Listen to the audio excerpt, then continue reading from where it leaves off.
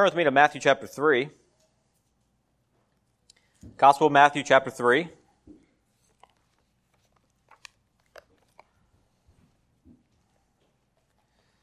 we continue the story of Jesus on this earth, the Messiah, born and lived and then died.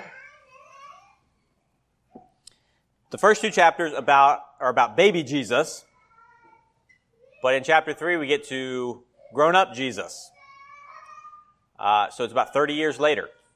So we ended last week with Jesus coming back from Egypt, persecuted, and we start this week with his cousin, John, as a grown man. The thing about God is that he doesn't let you do what you want. He doesn't let things just happen on their own as people see fit. So when we get to this passage, what we're going to see is God's kingdom is disruptive, which is not what people want. We do not want to be disturbed. You ever seen hotels with do not disturb signs? That's our lives. Leave me alone. And God says no. And this passage is exactly a story of someone coming from God and telling everyone, I don't care that you have a do not disturb sign. I'm here to make changes. It's a disruptive kingdom. So remember, Jesus is the king. And so far, it's been Jesus himself, born in a manger, wise men come to see him, travels to Egypt. It's just Jesus doing these things. But in this chapter, we're going to see the kingdom arriving and calling all of us to respond to it. What's it look like to respond to Jesus? What happens when the kingdom actually comes to the earth? So in this passage, we're going to see three things. It introduces a character named John the Baptist. Who is he? Who is this guy? What was he doing? And then, what did he say Jesus was going to do? So John the Baptist, who is he? What did he do? And what did he say Jesus was going to do? So look in chapter 3, verse 1. In those days, John the Baptist came preaching in the wilderness of Judea and saying, Repent, for the kingdom of heaven is at hand. For this is he who was spoken of by the prophet Isaiah, saying, The voice of one crying in the wilderness, Prepare the way of the Lord, make his paths straight. Now John himself was clothed in camel's hair, with a leather belt around his waist, and his food was locusts and wild honey. Then Jerusalem, all Judea, and all the regions around the Jordan went out to him, and were baptized by him in the Jordan, confessing their sins. But when he saw many of the Pharisees and Sadducees coming to his baptism, he said to them, Brood of vipers, who warned you to flee from the wrath to come? Therefore bear fruits worthy of repentance. And do not think to say to yourselves, We have Abraham as our father. For I say to you that God is able to raise up children to Abraham from these stones. And even now the axe is laid to the root of the trees. Therefore every tree which does not bear good fruit is cut down and thrown into the fire. I indeed baptize you with water unto repentance. But he who is coming after me is mightier than I, whose sandals I am not worthy to carry. He will baptize you with the Holy Spirit and fire. His winnowing fan is in his hand, and he will thoroughly clean out his threshing floor and gather up his wheat into the barn, but he will burn up the chaff with unquenchable fire. Who is this guy? He just shows up. And it's interesting because the people would have had the same reaction. He just shows up. Now we know from another place this is Jesus' cousin. He's about 30 years old. But it's one of the weirdest characters in the Bible, isn't it? He's not your normal preacher, pastor, religious leader. He's not even like Jesus. When you read about Jesus, he was kind of normal in one sense. He went to parties. He had friends. He traveled around. He went to the synagogue. He pretty much behaved in a good way like the people around him. Not John the Baptist. And that's significant. Now, his name is John the Baptist not because he was a Baptist, as much as we like for him to be a Baptist like us. Not the same thing. All Christians everywhere baptize, not just Baptist. So it really means John the Baptizer. But what was unique about him? So look at, in those days, John the Baptist came preaching in the wilderness. Now, if you had to pick a place to preach, what would it be? The place where no one is? The place where it's hot? The place where there's no chairs to sit in? The wilderness in this time, that's where, so you have the towns, where everybody lives and they sort of cultivate and they make roads and they drive out animals. But if you drive animals out of the town, where do they go? They go to the wilderness. So you have a pack of wolves, you drive them out of town, you run them off, and they go live in the wilderness. This is where John is. So it was believed at this time, it was common to understand the wilderness was where wild animals and demons lived. It wasn't so much that there was no water there, because we think of wilderness as sort of no water. It's more of just uncivilized, uninhabited, and dangerous. John the Baptist came preaching in the wilderness of Judea. John the Baptist is radical. The man that's sent to introduce Jesus does the opposite of what normal people do. He goes out to the wilderness to make a point. John the Baptist was sort of a drama queen. He didn't just preach the truth. He said, I'm going to preach the truth in a way that just creates a lot of drama and makes a huge point. So he doesn't show up to the synagogue to preach. He goes out in the middle of the wilderness to preach. What's his point? Well, do you remember the last time? The wilderness this is not the first time the wilderness shows up in the Bible. Remember when it first showed up back in Exodus? Children of Israel, captive in Egypt. Moses leads them out across the Red Sea into the wilderness. And in the wilderness, they go to Mount Sinai, and it's in the wilderness that God meets with them, gives them the 10 Commandments, creates the nation of Israel. When God creates His people, He created them in the wilderness. Now we have this guy showing back up in the wilderness. What's he talking about? Well, just the fact that he's in the wilderness makes you think, is he like Moses? Is he like the other prophets who were kicked out of town? But then look what he's wearing. He's in the wilderness. Now John himself was clothed in camel's hair with a leather belt around his waist. Anybody have a camel hair jacket? Yeah, I prefer not to wear animal skins. Now, when it says camel's hair, it means we all have leather, right? Leather things are nice. It wasn't leather like that. It still had the hair on it. So it was about the roughest material you could find. Bound about with a leather belt. And then what's he eating? And his food was locust and wild honey. Locusts are exactly what you think they are. A giant bug. Like a grasshopper. It's like that big. I know my kids have eaten locusts, dried locusts, but I never have and never plan to. But they're a good source of protein. And then wild honey. Okay, wild honey, that's a little bit easier. Why doesn't he eat regular food? What's the point here? Why is he wearing this really rough garment and eating this crazy food? Because he's making a point. You see, the thing about locusts and wild honey is that you don't work for it. You don't cultivate it. You don't buy it. You find it. It's what you would eat if you were poor. So a poor person doesn't have fields. They go out in the woods and they find a cave and they get the honey out of it. Locusts descend and they eat the locusts. So what's John doing? He's saying, I'm not like all of your leaders who live in houses, who have nice clothes, who have nice meals. I live in the wilderness. I wear animal skins and I eat stuff out of rocks. That's who God chose to introduce him. Not the kind of person we'd expect. Someone who said, I'm going to choose to be different than what you want. Who wants to live in the wilderness? Who wants to eat locusts and wild honey? Who wants to wear animal skins? Nobody wants those things. So why did John wear them? He's disrupting their lives. See, everyone came out in the wilderness to see him. What is his point here? What's the drama about? It's saying, you can't continue the way you are. I'm here to shock you out of this sort of numbness. That's what he is. He's a prophet. It was he who was spoken of by the prophet Isaiah, saying, the voice of one crying in the wilderness, prepare the way of the Lord. When we were going through Malachi, the last chapter of Malachi, the last verse of Malachi, what did it say? Excuse me.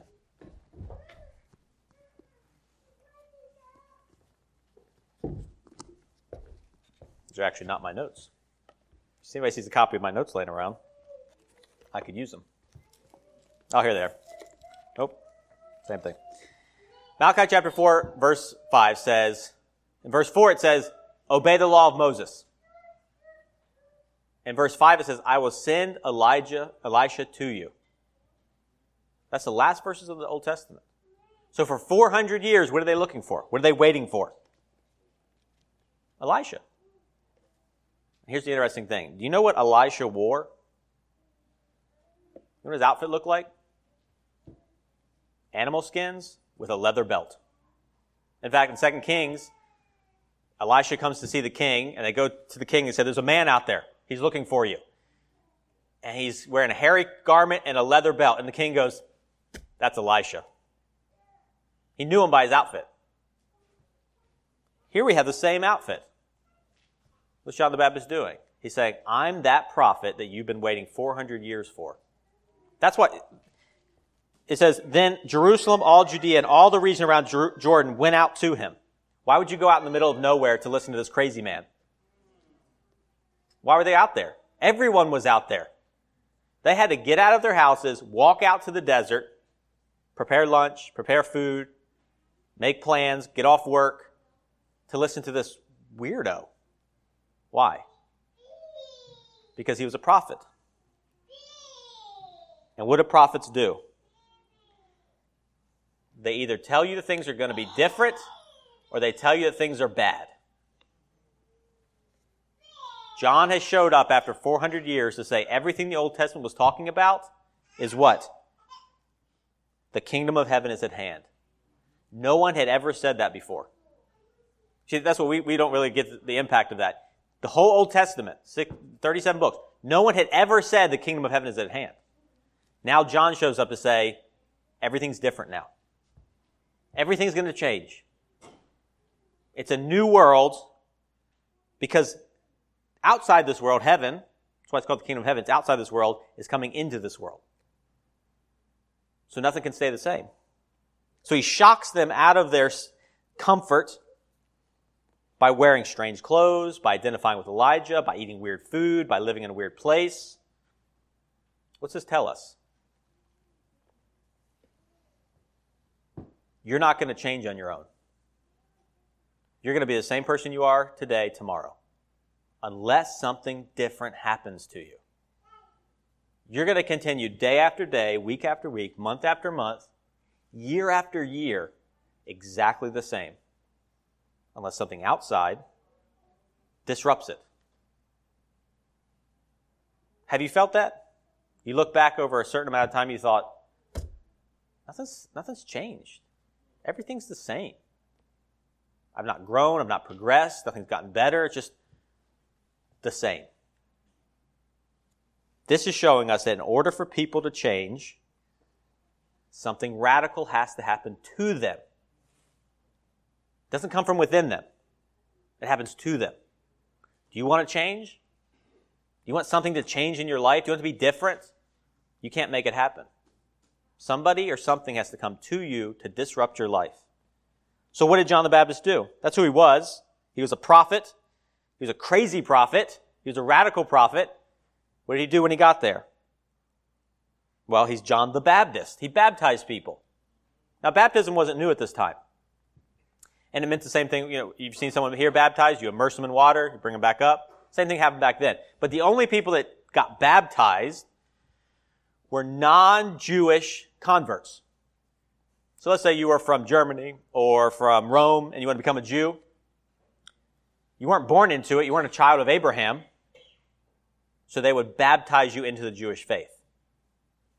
So everyone understood that baptism was sort of this radical change where you identified, you switched identities. So here's John the Baptist. And who's he baptizing? not Gentiles. He's baptizing the children of Abraham. See how radical that is? Up until this point, the only people who were baptized were the outsiders. John shows up and says, nope, insiders need to be baptized. The people who thought they were already inside are not. So he has a baptism of repentance. First thing he says, repent, for the kingdom of heaven is at hand. The first thing John shows up and says to the people of God is, you're not doing the right thing. Your life is wrong. The direction you're headed is wrong. Now, who likes to hear that? Is that what you like people to come into your life and tell you right off the bat, hey, my name's John the Baptist. Everything you're doing is wrong. What's our reaction? It's never a good reaction, is it? But remember what we said before, you don't change unless something disrupts you? Here's the disruptor. Here's someone who comes in and says, do you want to be the same or do you want to be better? So he tells them, in order for you to be different, you've got to turn from the way you're going. You have to get a new identity, a baptism. You have to wake up. Human nature and the world we live in wants to put you to sleep. And I don't mean in the sense of just relaxed and quiet. I mean numbed, distracted, unable to be aware of what's going on. Now, how's that happen? Well, look at your life. What's distracting you?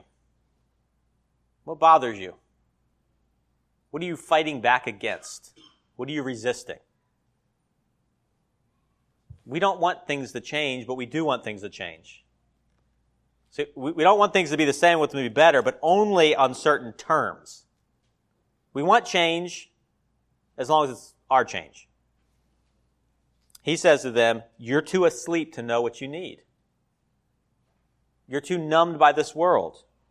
He was a prophet crying in the wilderness. Why do you yell? Why do you raise your voice? To get people's attention. You ever had kids you have to wake up? Or teenagers? You can't talk to them. You have to raise your voice at them. God is telling us that people tend towards sleep.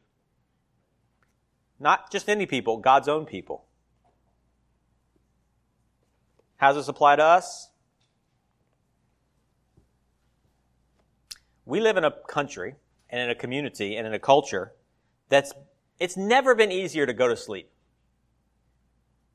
We live in suburbia. You know what suburbia is designed to do? By its very nature, it's designed to make your life more comfortable. That's the point of it. You left crowded city life with its crime and with its sort of oppressive environments to go to somewhere that's more open and relaxed and comfortable. Right? You left the country because there wasn't enough there to do or there wasn't work, and you went to the suburban area so you could have a house and a job and live comfortably.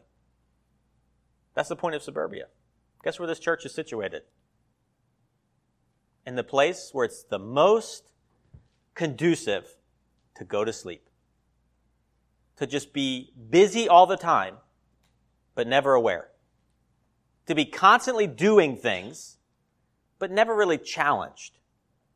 Now, it's not that you don't have problems. It's not that you don't have anything wrong in your life. It's that your goal is to relax and not do anything. That's the goal. John the Baptist says you need to leave and go to the wilderness. Don't you want to be different? Yeah, we want to be different and comfortable.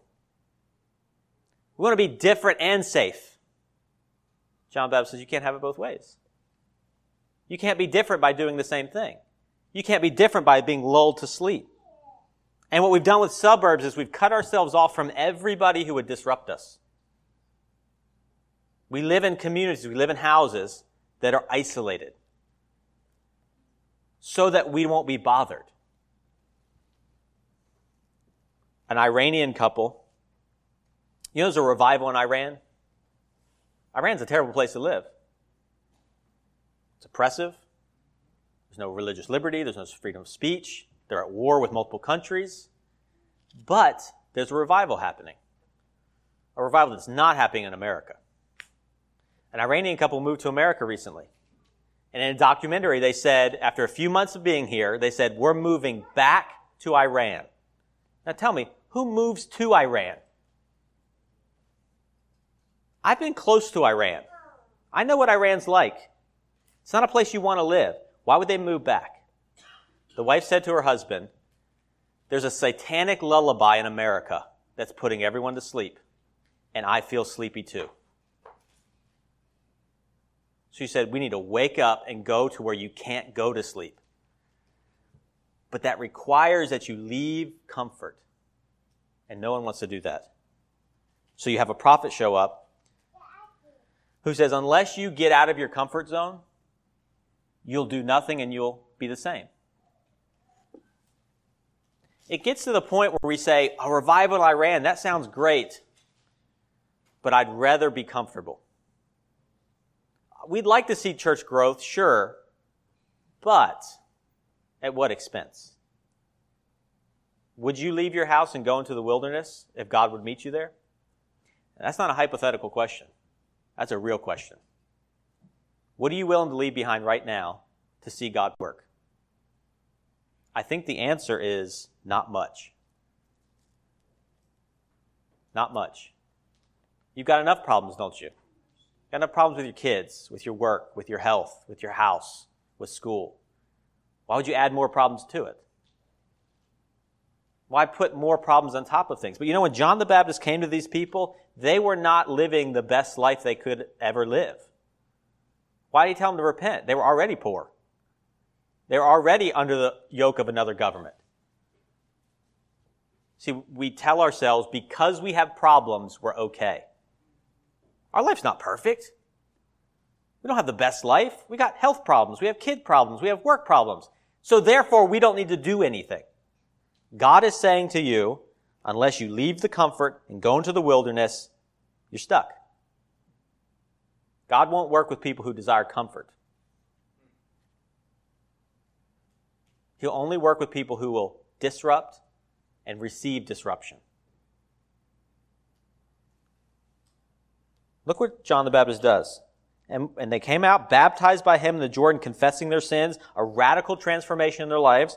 But when he saw many of the Pharisees and Sadducees coming to his baptism, Pharisees and Sadducees didn't hang out together. They hated each other. The only thing they hated more than each other was God.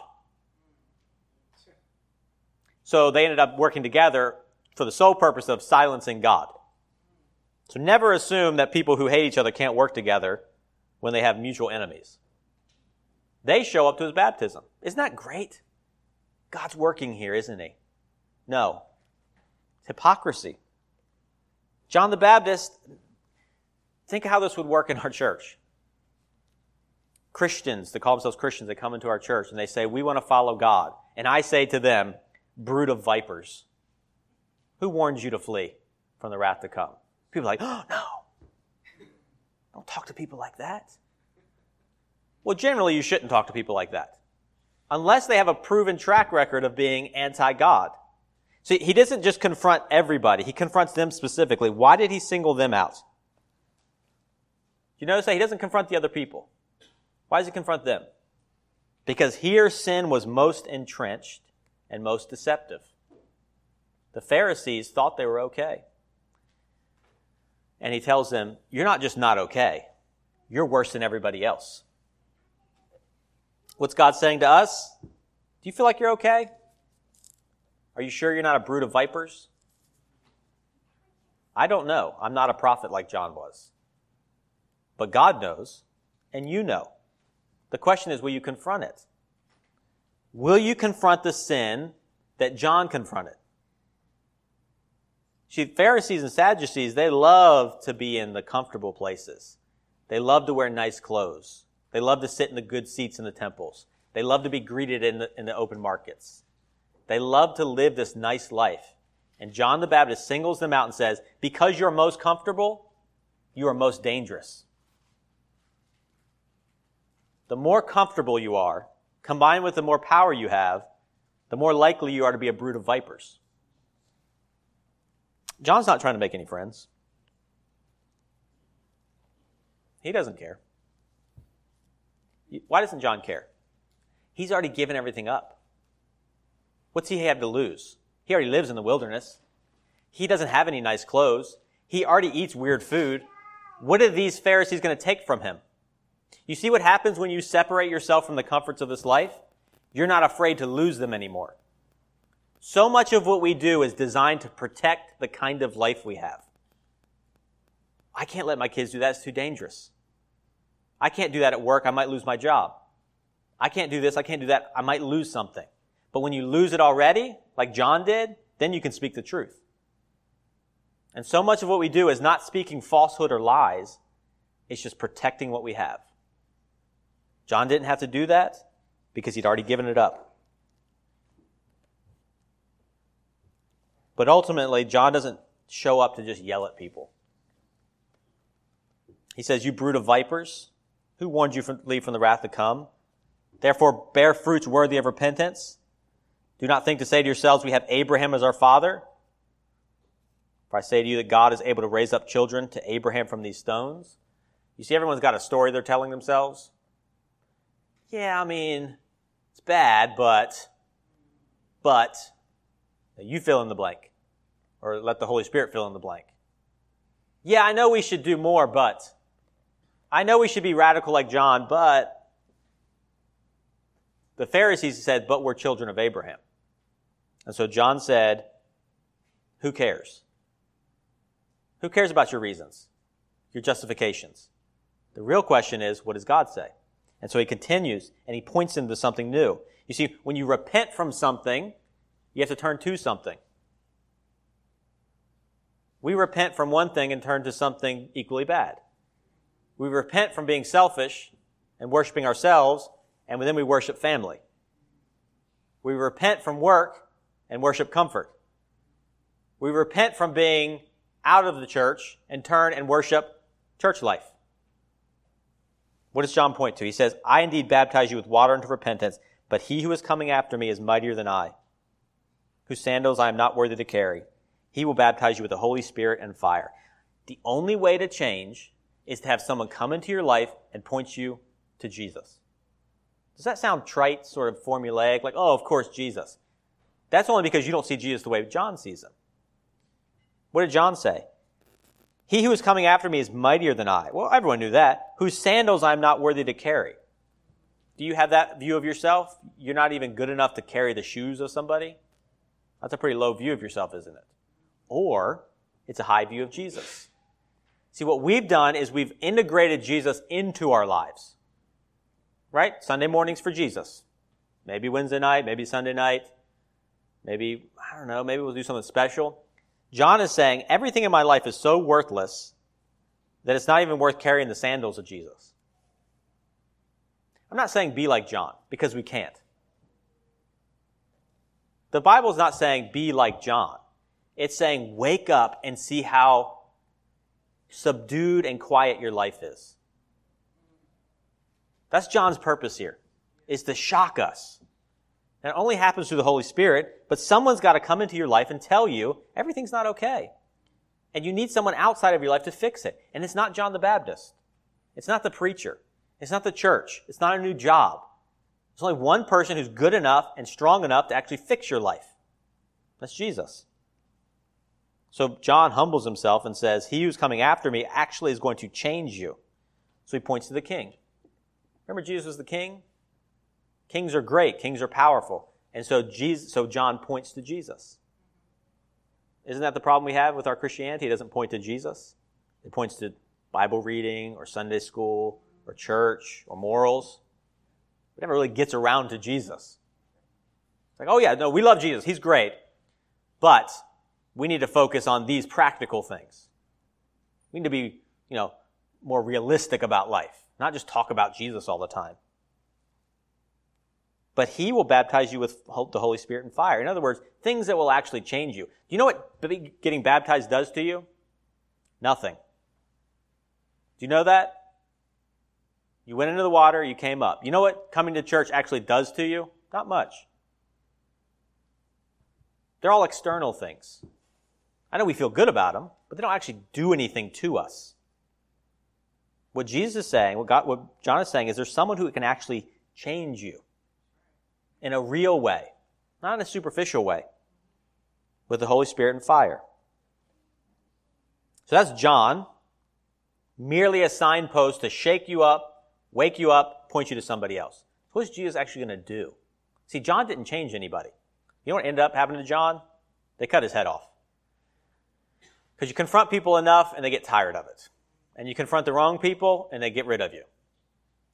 So he was just sort of another prophet that spoke the truth and got killed. But when we get to Jesus, it's different. What will Jesus do? And this passage is just as disruptive as John. Because when we think of Jesus, what do we think of? The loving Savior who came to rescue people, right? But look how he describes him. Even now the axe is laid to the root of the trees. Therefore every tree which does not bear good fruit is cut down, thrown into the fire. His winnowing fan is in his hand, and he will thoroughly clean out his threshing floor. Who's cleaning out whose threshing floor? Jesus is cleaning out his kingdom and gathering up his wheat into the barn, but he, Jesus, will burn up the chaff with unquenchable fire. What? Jesus was supposed to be my friend. Here he is burning people up. So the concept here is when you would harvest wheat, you'd bring it into a flat place, and you take a big fan to create wind, and you throw it up in the air, and the wheat would fall down, but the chaff, the husk around it, would get blown away. So you gather up the wheat, put it in your barn, you take the chaff that got blown away, and you burn it. What else would you do with it? It's worthless. That's the comparison he's making. John is saying when Jesus shows up, when his kingdom arrives, what's he going to do? Well, the first thing he's going to do is he's going to show you exactly who the Pharisees are and who they aren't. The hardest thing about Pharisees is you can't tell who they are. They look like good people. Everybody puts on this show, and no one can tell what's actually going on. Do you ever feel like that? You're either putting on the show yourself or you feel like everybody else is. So Jesus shows up and he says, he will lay the axe to the root of the tree. His winnowing fan is in his hand. He will thoroughly clean out his threshing floor. He will judge who's in the kingdom and who's out. The kingdom of heaven come to earth. Who's in, who's out? Jesus will decide. Who gets destroyed? You see, this is a place where you have to ask yourself, is Jesus real? Is he a real person? Because if he's not a real person, then this passage is pointless. It's meaningless. It's a nice story. It doesn't matter. If he's real, then at some point Jesus is going to separate people, and the people that ended up outside the kingdom will be destroyed. He will burn up the chaff with unquenchable fire. How is that loving? Doesn't God love people? Why would he want to burn them up? Why would he want to kill them? We have to understand that there's evil in this world. Evil is destructive. Evil hurts people. Evil wants to destroy the world. And if you are on the side of evil, you want to destroy the world. So what God is saying here is he's come to fix all the problems, get rid of rotten fruit, trees that produce evil, burn them up. Set the world right. And if you're on the side of evil, you go with evil. So is this world broken? Don't you want to see cancer eradicated? Don't you want to see poverty eradicated? Don't you want to see broken relationships and damage to the world and hurricanes and tornadoes? Don't you want to see them go away? Well, the only way they're going to go away is if the world itself is removed. That's what God promises to do. But here's the thing he's saying to them. If you choose to cling to the world that's going to be destroyed, you'll be destroyed with it. God's not forcing people into hell. He's not forcing people to be burned. He's saying, I'm going to destroy evil. If you cling to evil, you'll be destroyed with it. He is a loving God. How do we know he's a loving God? Because he warned us. It's not just going to happen one day and surprise everybody. When you cling to evil, you get what evil gets, destruction. So we don't preach against hell because God is mad at everybody and wants to hurt everybody. We preach against hell as a warning from God to avoid it. You don't have to be burned up. God does not want to burn people up. He wants to get rid of evil. And so as people cling to this world, and what's it look like to cling to this world? Well, what is this world? Money, comfort, houses, education. Are you clinging to those things? You're like, those aren't bad things, but they're not the kingdom of heaven. So the tighter you cling to the things of this world, the harder it is for you to get into the kingdom of heaven. That's why it's so dangerous to be a comfortable church. Because it's so easy to focus on all these nice, good things in this world and forget that they're all going to be burned up, that they're all broken at the core. So the prophet warns us, turn from the world, repent, turn to Christ. The one thing that's going to make it out of this world. I indeed baptize you with water unto repentance, but he who is coming after me is mightier than I, whose sandals I am not worthy to carry. He will baptize you with the Holy Spirit and fire. God's going to destroy all evil and all evil people.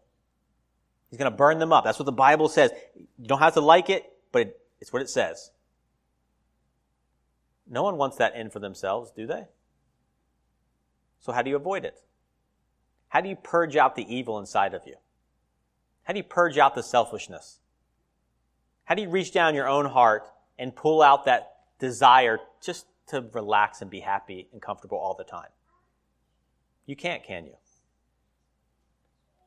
So that means that if you can't get it out, God will destroy it. So how do we get rid of the sin without being burned up with it? How do we rebel against God our whole lives and then end up in the kingdom of heaven? How do we live a life of selfishness and pride and then end up getting rewarded? Because that's what we want, isn't it? That's what has to happen, because we've already lived the life, haven't we? We've already been prideful. We've already been sinful. We've already buried ourselves into this world so deeply that the thought of letting go of some things is unthinkable. So what happens? He will burn up the chaff with the unquenchable fire, but only after he's burned up. You see, John's talking about the very end, but something else is going to happen before the very end. God's going to transform repentant sinners into holy people. How? By being destroyed for them. This is the good news. The bad news is everyone who's done bad things will be burned up. The good news is Jesus got burned up for you. Isaiah 53. He was crushed for our iniquities. He was bruised for our sins. He bore the penalty for what we had done so that we could have peace with God. That's the only way out of this world alive. You've already done too many bad things to get out on your own merit. But you can get out. You can't enter the kingdom of heaven, leave the kingdom of this world, by putting all your bad things on Jesus.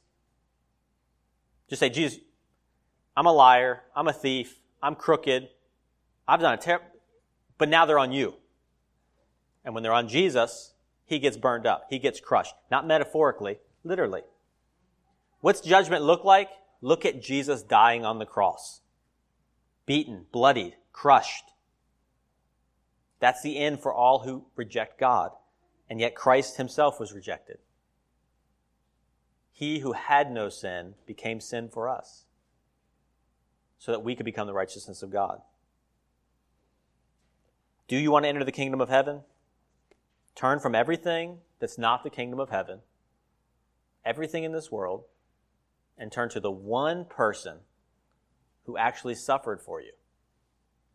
The one person in this whole universe who actually paid for you.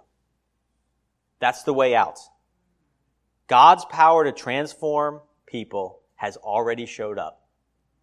Jesus has already showed up. Now choose which kingdom you're going to identify with. The kingdom of this world with its comfort, with its distractions, or the kingdom of heaven, where you may lose everything. You may live in the wilderness with no food, but you'll have the king. So if you believe that Jesus is the king and that one day he will set things right, you can put up with the rest of it, can't you? So if you're not willing to give up anything for Jesus, it's simply because you don't think he's actually the king. And that you are betting that this world will make you happy. You're putting money on both sides. Put a little bit of money on Jesus and a little bit of money on this world. That way, whatever happens, it'll work out. But the people that do that, the Pharisees and the Sadducees, who show up to be baptized while retaining the kingdom of this world, die with this world. The people who follow Jesus put all their money into the kingdom of heaven, which really means Jesus, because that's all you can see of the kingdom of heaven, isn't it? Just this one guy. Everything else looks like the world, except for Jesus. So you put all your money on Jesus, put all your faith in him, all your trust in him, that one day he's going to make everything right. And you'll find out if that's true or not after you die. You see what faith means?